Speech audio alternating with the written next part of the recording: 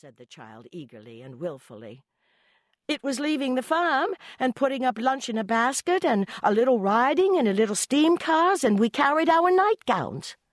"Don't tell the whole village about it if we did," said the mother, interrupting the reminiscences of this experienced voyager.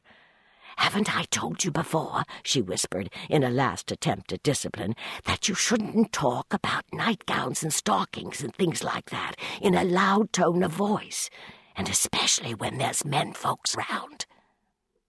"I know, Mother, I know, and I won't.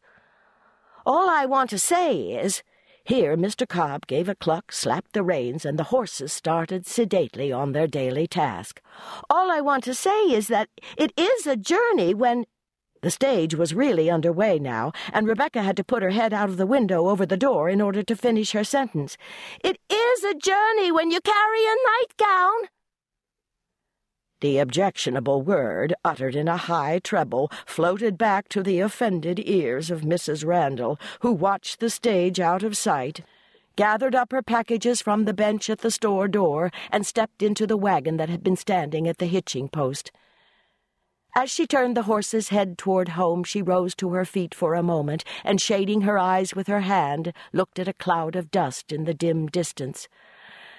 "Mirandy'll have her hands full, I guess," she said to herself. "But I shouldn't wonder if it would be the making of Rebecca." All this had been half an hour ago, and the sun, the heat, the dust, the contemplation of errands to be done in the great metropolis of Milltown had lulled Mr. Cobb's never-active mind into complete oblivion as to his promise of keeping an eye on Rebecca. Suddenly he heard a small voice above the rattle and rumble of the wheels and the creaking of the harness.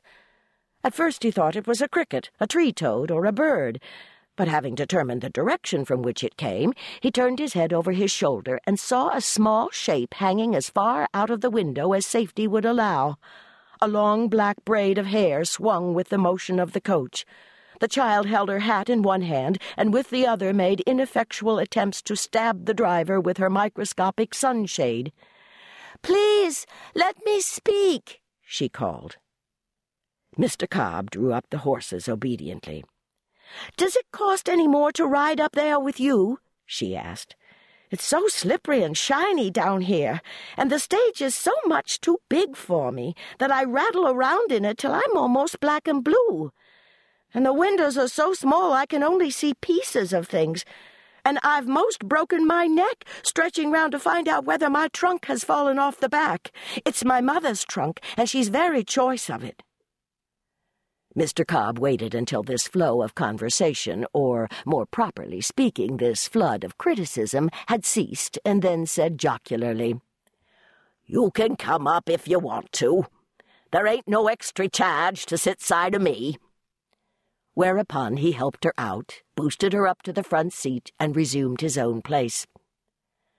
Rebecca sat down carefully, smoothing her dress under her with painstaking precision, and putting her sunshade under its extended folds between the driver and herself.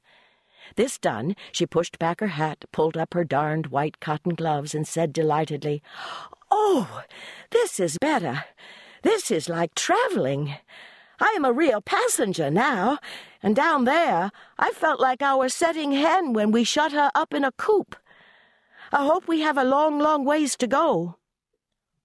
"Oh, we've only just started on it," Mr. Cobb responded genially. "It's more'n 2 hours." "Only 2 hours," she sighed. "That will be 1:30. Mother will be at Cousin Anne's, the children at home will have had their dinner, and Hannah cleared all away. I have some lunch because Mother said it would be a bad beginning to get to the brick house hungry, and have Aunt Mirandy have to get me something to eat the first thing. It's a good growing day, isn't it?" "It is, certain. Too hot, most. Why don't you put up your parasol?" She extended her dress still farther over the article in question as she said, "Oh, dear, no. I never put it up when the sun shines.